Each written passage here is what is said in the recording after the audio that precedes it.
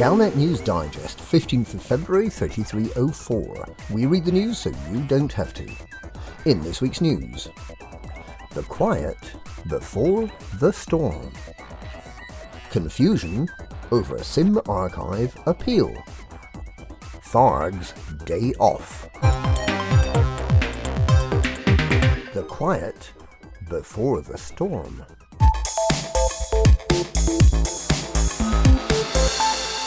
An eerie quietness has fallen over the galaxy. The truckers are celebrating their victory at Barnard Star. A barnacle cluster in the Witchhead sector has changed shape slightly. Security forces continue to fly too fast while scanning at starports, and occasionally bump into their target. Commanders are asking each other for advice over outfitting. The Beagle Point and Dead End's circumnavigation expeditions are in negotiations about meeting up at Beagle Point sometime in May.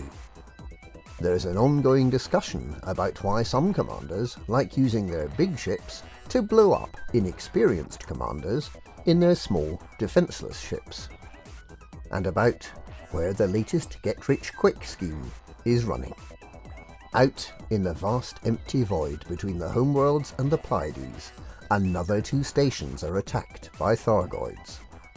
Wayne Dock in 64 Arietis and Gaiman Dock in 49 Arietis, neither of which have any remaining Aegis presence, are taken offline, and a poorly funded, poorly supported rescue and relief effort deploys. No one much notices. These attacks have become routine. They're a footnote at the bottom of the galactic news bulletins. The Thargoids are coming. Soon. Very soon. Confusion over Sim Archive appeal.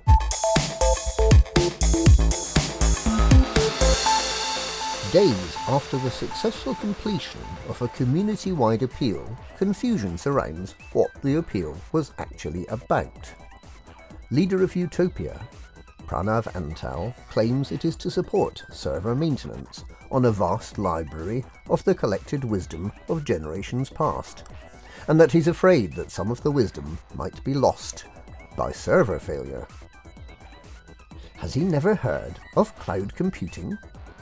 If he migrated the entire archive onto a system owned and managed by a third-party computing specialist, he could not only store petabytes of data, but he would also have the confidence that the data would be automatically replicated in multiple star systems to take care of those unpredictable events like supernovas.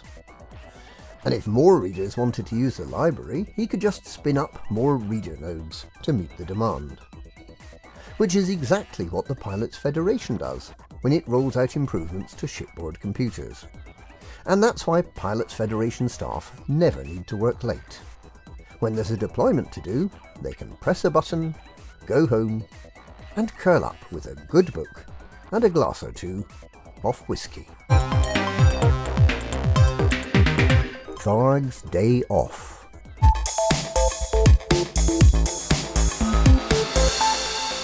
Tharg the Mighty, Lord of Polaris, Emperor of the Col 70 sector and Prince of the Pleiades, is taking the day off. Certainly, his battle fleet continues its majestic yet curiously slow progress towards the human-occupied homeworlds. But his generals have their orders and can execute them without Tharg needing to micromanage them all the time. It gets tiring being a megalomaniac warlord with a 5-year plan to take over the galaxy. Tharg has a Gantt chart, and has already been able to tick off some of the early tasks. Lure the humans into the Pleiades by leaking a video of a barnacle site was almost too easy. Give them a false sense of security by letting them blow up some ships. Yes, that one's been done. Pretend to destroy some starports. That one's ongoing, and just about to move into the second phase. Yes, it's all going nicely to plan, but Tharg was up all night reorganising his subtasks, and he needs some downtime. He's already finished counting the captured escape pods, which he's arranged like a guard of honour in the great hall of his mighty imperial palace on the planet of Thargoidia. He's washed his hair and tinkered with the engine of his personal transporter. He tried watching some daytime television, but there's some ass called Piers Morgan on, and even genocidal megalomaniacs have standards. Tharg settles down at his Commodore 64.